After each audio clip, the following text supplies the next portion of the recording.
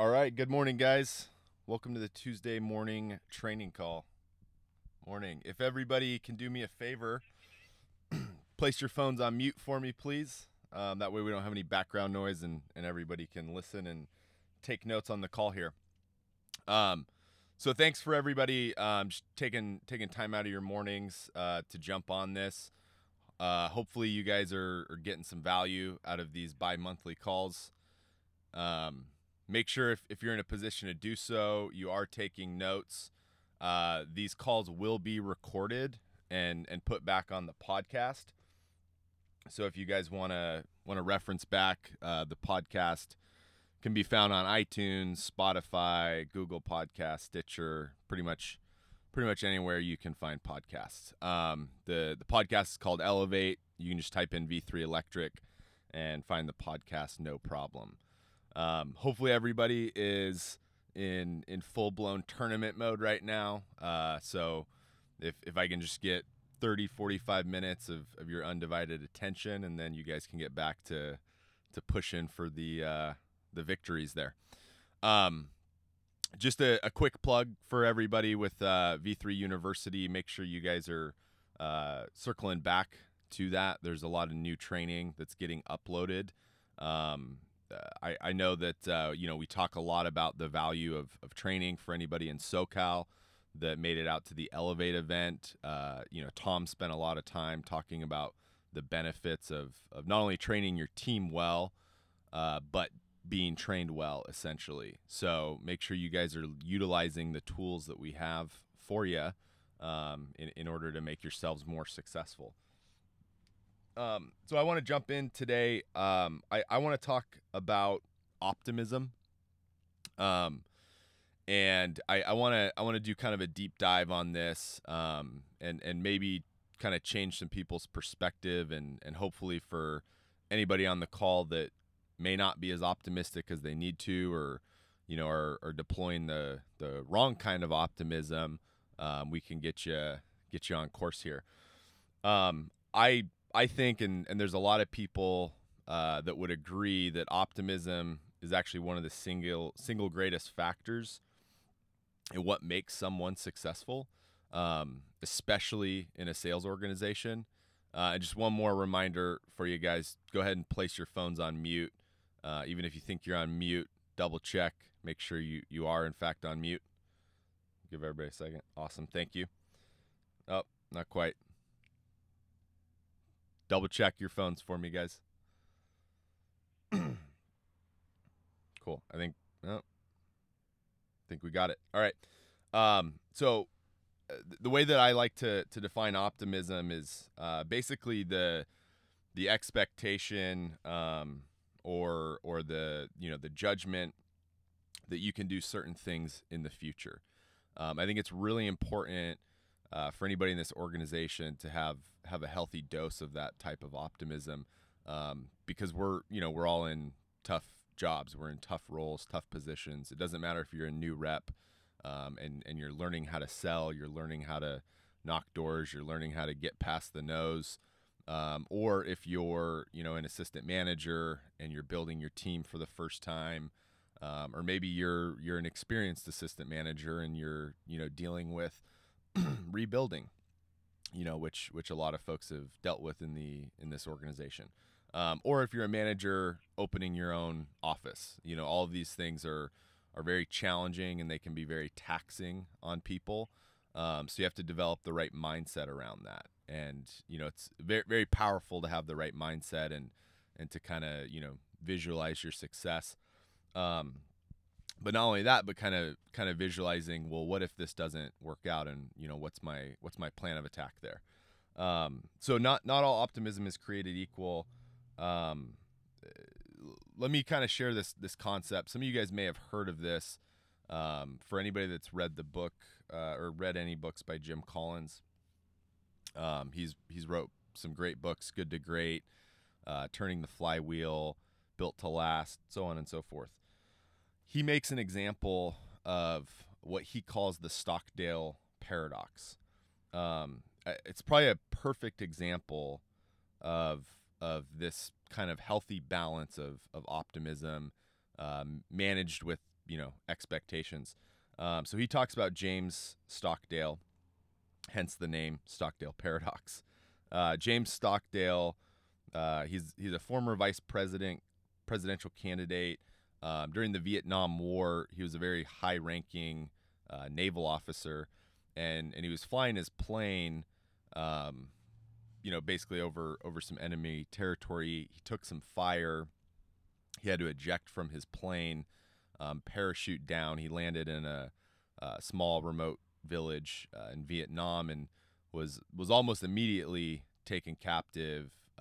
He was brutally beaten, held as a prisoner of war for a very long time, over 7 years, which is hard to wrap your head around, right? It's hard to wrap your head around just being incarcerated for 7 years, let alone being incarcerated in enemy territory as a prisoner of war.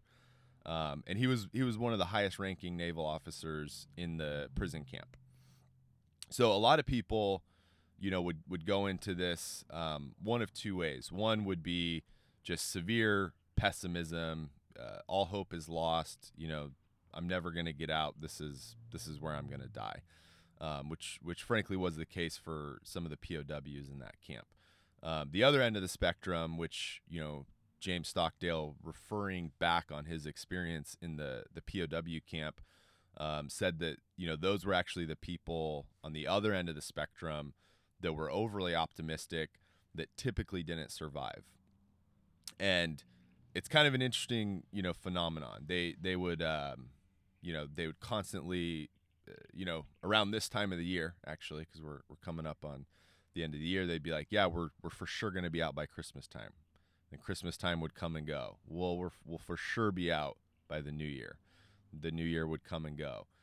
We'll be out by Easter. Hey guys, mute out for me, please. Can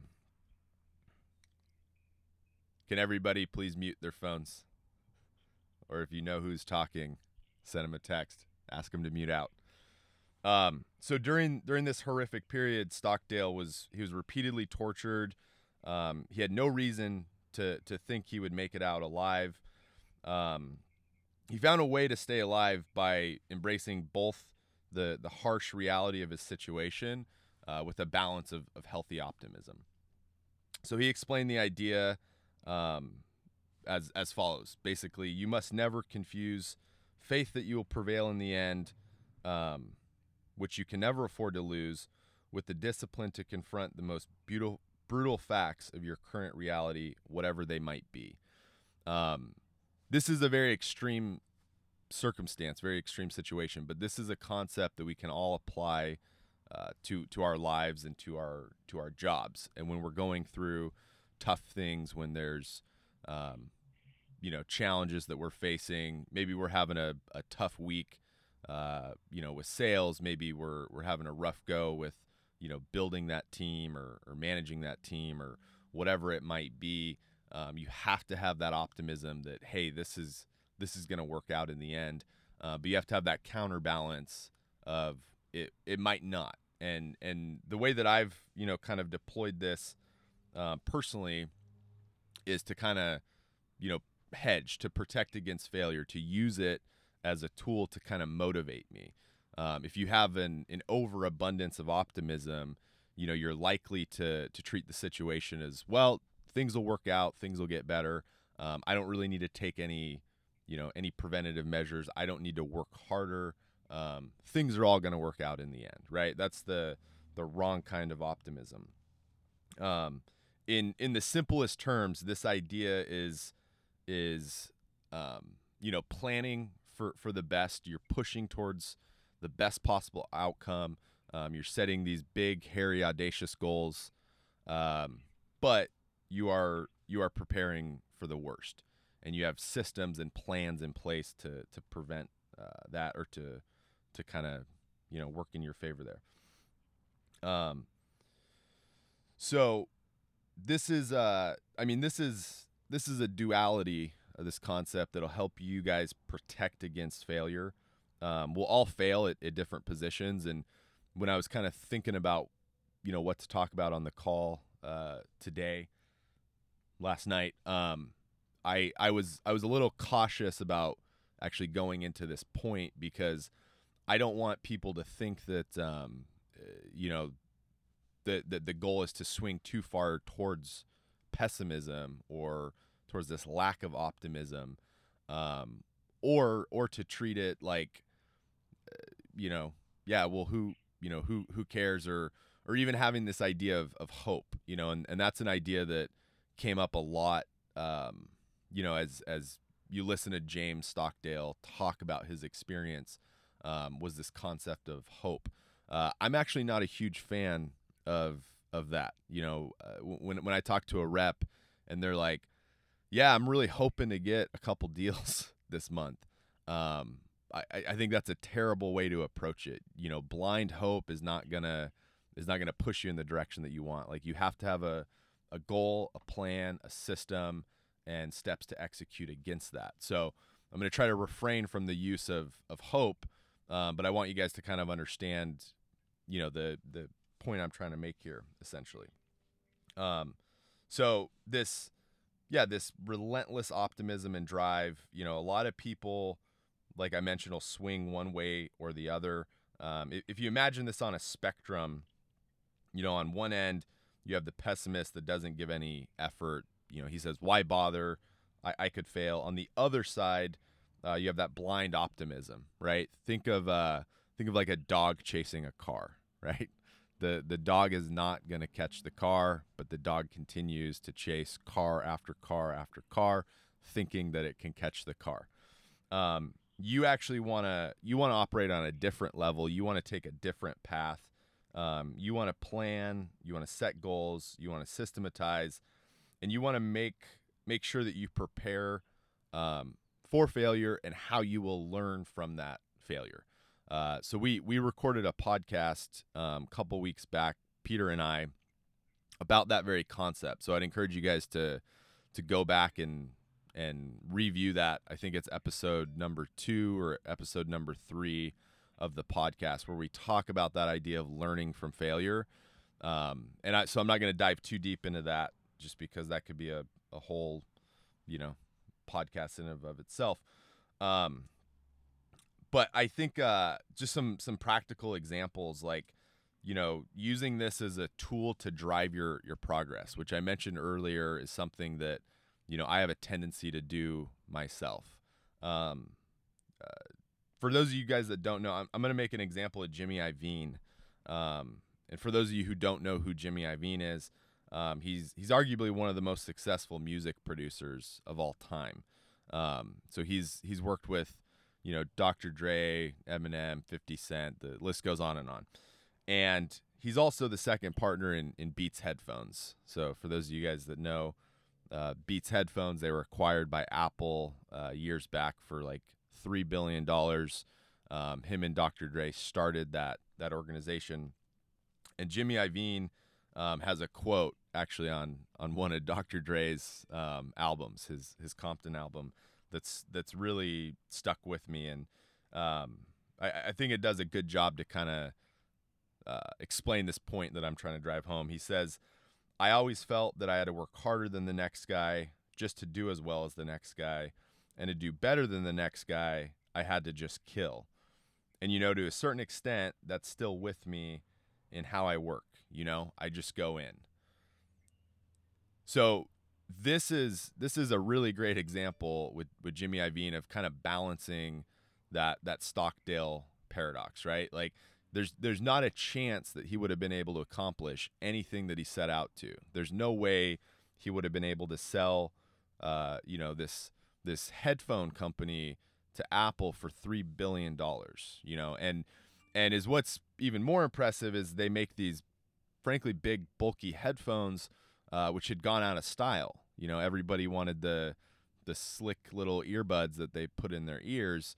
And so these guys, come through, they bring back a style of headphones that are not popular, and they're able to sell, this hardware company for $3 billion, which all of those things would be impressive standalone.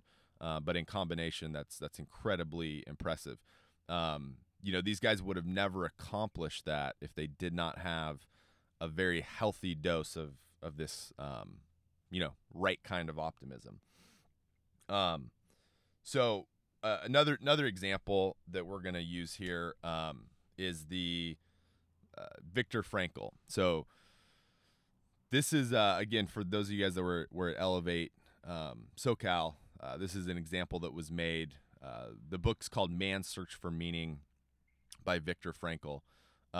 Viktor Frankl was a Nazi concentration camp survivor. He spent many years in various concentration camps, one of which was Auschwitz, which is probably the most, well-known, most, famous, I guess you could say, concentration camp. Sorry. And Viktor Frankl came up with this concept of tragic optimism. So this concept in and of itself is what helped keep Viktor Frankl alive through the hardships that he was having to deal with. He was held in this concentration camp. He was stripped of everything and everyone in his life. He was separated from his wife and his children. He was denied the basic necessities, food, proper shelter, clothing, all these things that we take for granted. And he not only survived, but he actually found a will to live through this method. This is the power of the right kind of optimism, deployed correctly, right? He talks a lot about in the book how he would be able to kind of see the people that were gonna, die, that we're gonna pass away. He could see it on their faces, and he made a very similar point to what James Stockdale did when James Stockdale mentioned that, like, the people that were overly optimistic, that had this blind optimism, we'll call it blind optimism, without any sort of plan or system or any approach in place to help themselves. They were the ones that you could just see on their faces, wouldn't make it past Christmas time. And he almost verbatim said the same exact thing that James Stockdale did, which is, the people that were like, I'm going to make it out by Christmas time, and had that blind optimism. Those were the ones that actually never, made it out, unfortunately. One of the quotes that he said, and I think is pretty important for everybody to kind of put into practice, is what a man actually needs is not a tensionless state, but rather the striving and struggling for some worthy goal of him. What he needs is not the discharge of tension at any cost, but the call of a potential meaning waiting to be fulfilled by him. So what does he mean by this idea? This is the concept that, what doesn't kill you makes you stronger, right? There's an idea in biology called hormesis, and the idea of hormesis is effectively that what doesn't kill you makes you stronger. So scientists have studied, various cells or mitochondria or just even human beings as an entire organism being exposed to tough situations and challenging situations, and they've noticed that there's an immediate negative response, but there's a long-term positive response, and it actually makes them stronger. There's like a Roman parable about a king who he was at war with the Roman Empire, and this was, I don't know, whenever the Roman Empire was strong. One of my history majors helped me out here, and he actually practiced this idea of hormesis with poison, right? And back in the day, every king and higher up person was always worried about being poisoned. So a lot of people would even have these people that would test their food or their drinks for them before they ate it to ensure that they weren't poisoned. And so he took an approach of, well, I'm just going to build up this immunity. I'm going to build up this strength against the poison. So he slowly, with all different various kinds of poisons, would dose himself in non-lethal doses until he got to the point where he could take a lethal dose of that poison and be unaffected by it. Now the story ends a little interesting because he ends up being conquered by the Romans, and rather than having a preference for being conquered, he decides that he'd rather take his life, and unfortunately he can't, because he can't poison himself, and he can't bring himself to kill himself by any other means. So the story goes that he actually had to pay somebody to stab him with a sword or something crazy. But the idea there that he was so strengthened by all these little small doses of poison, of something that your body would naturally reject, that he got to the point where it was actually challenging to kill himself, to end his life. So the idea here is that you guys actually want to seek out challenges. You want to seek out tough situations. You want to do the things that are going to challenge you, the things that are going to make you feel uncomfortable. It will make you better. It will help you to be a better rep. It'll help you to be a better person. It'll help you in your relationships, in pretty much any aspect of life. Too many people seek comfort, and that's actually the wrong approach. That's the wrong goal. Can you guys mute your phones for me? So ultimately, the idea that a lot of people have, like, if you ask somebody, hey, mute your phone for me, please. He's not listening. So anyways, the idea that, like, hey, the end goal is to be sitting on a beach, sipping a mojito, toes in the sand. That's the complete wrong idea here. Like, that will not make you a better person. You want to have a hunger. You want to strive to be a better person, to make yourself a better person. I'll give you guys a personal example, and then we'll kind of wrap up here. I'm currently training to volunteer at a suicide hotline, and it's really crucial for me to maintain this balance of the Stockdale paradox, or this tragic optimism example. So I'm currently going through mock call training. So I haven't even, I have to do like some crazy, 80 hours of training before I'm allowed to even handle a live call. And I think I feel a lot like a new rep probably feels going through pitch training, or going through like role play, or even how a new manager feels. Basically, kind of unsure of myself, not entirely confident in how to handle the situation, worried about messing up, right? The only difference between what I'm doing there and what like a new rep might be doing, or a new manager, or somebody closing deals on their own for the first time, is I literally have somebody else's life on the line, right? I literally have somebody else's life in my hands. So I had to make a serious commitment to see this project through, and to make sure that I have a certain level of dedication that I can maintain for this project, right? Really, not much different from any of the commitments any of us, have to make here as it relates to our careers and our jobs, and, the skills that we're trying to develop and the skills we're trying to build. And while the stakes may not seem as high, and you guys will notice I'm actually intentionally using some just far off examples, right? When we're talking about somebody that was a prisoner of war, somebody that was in a Nazi concentration camp, dealing with a suicidal person on the other end of the phone that you're trying to, effectively save their life.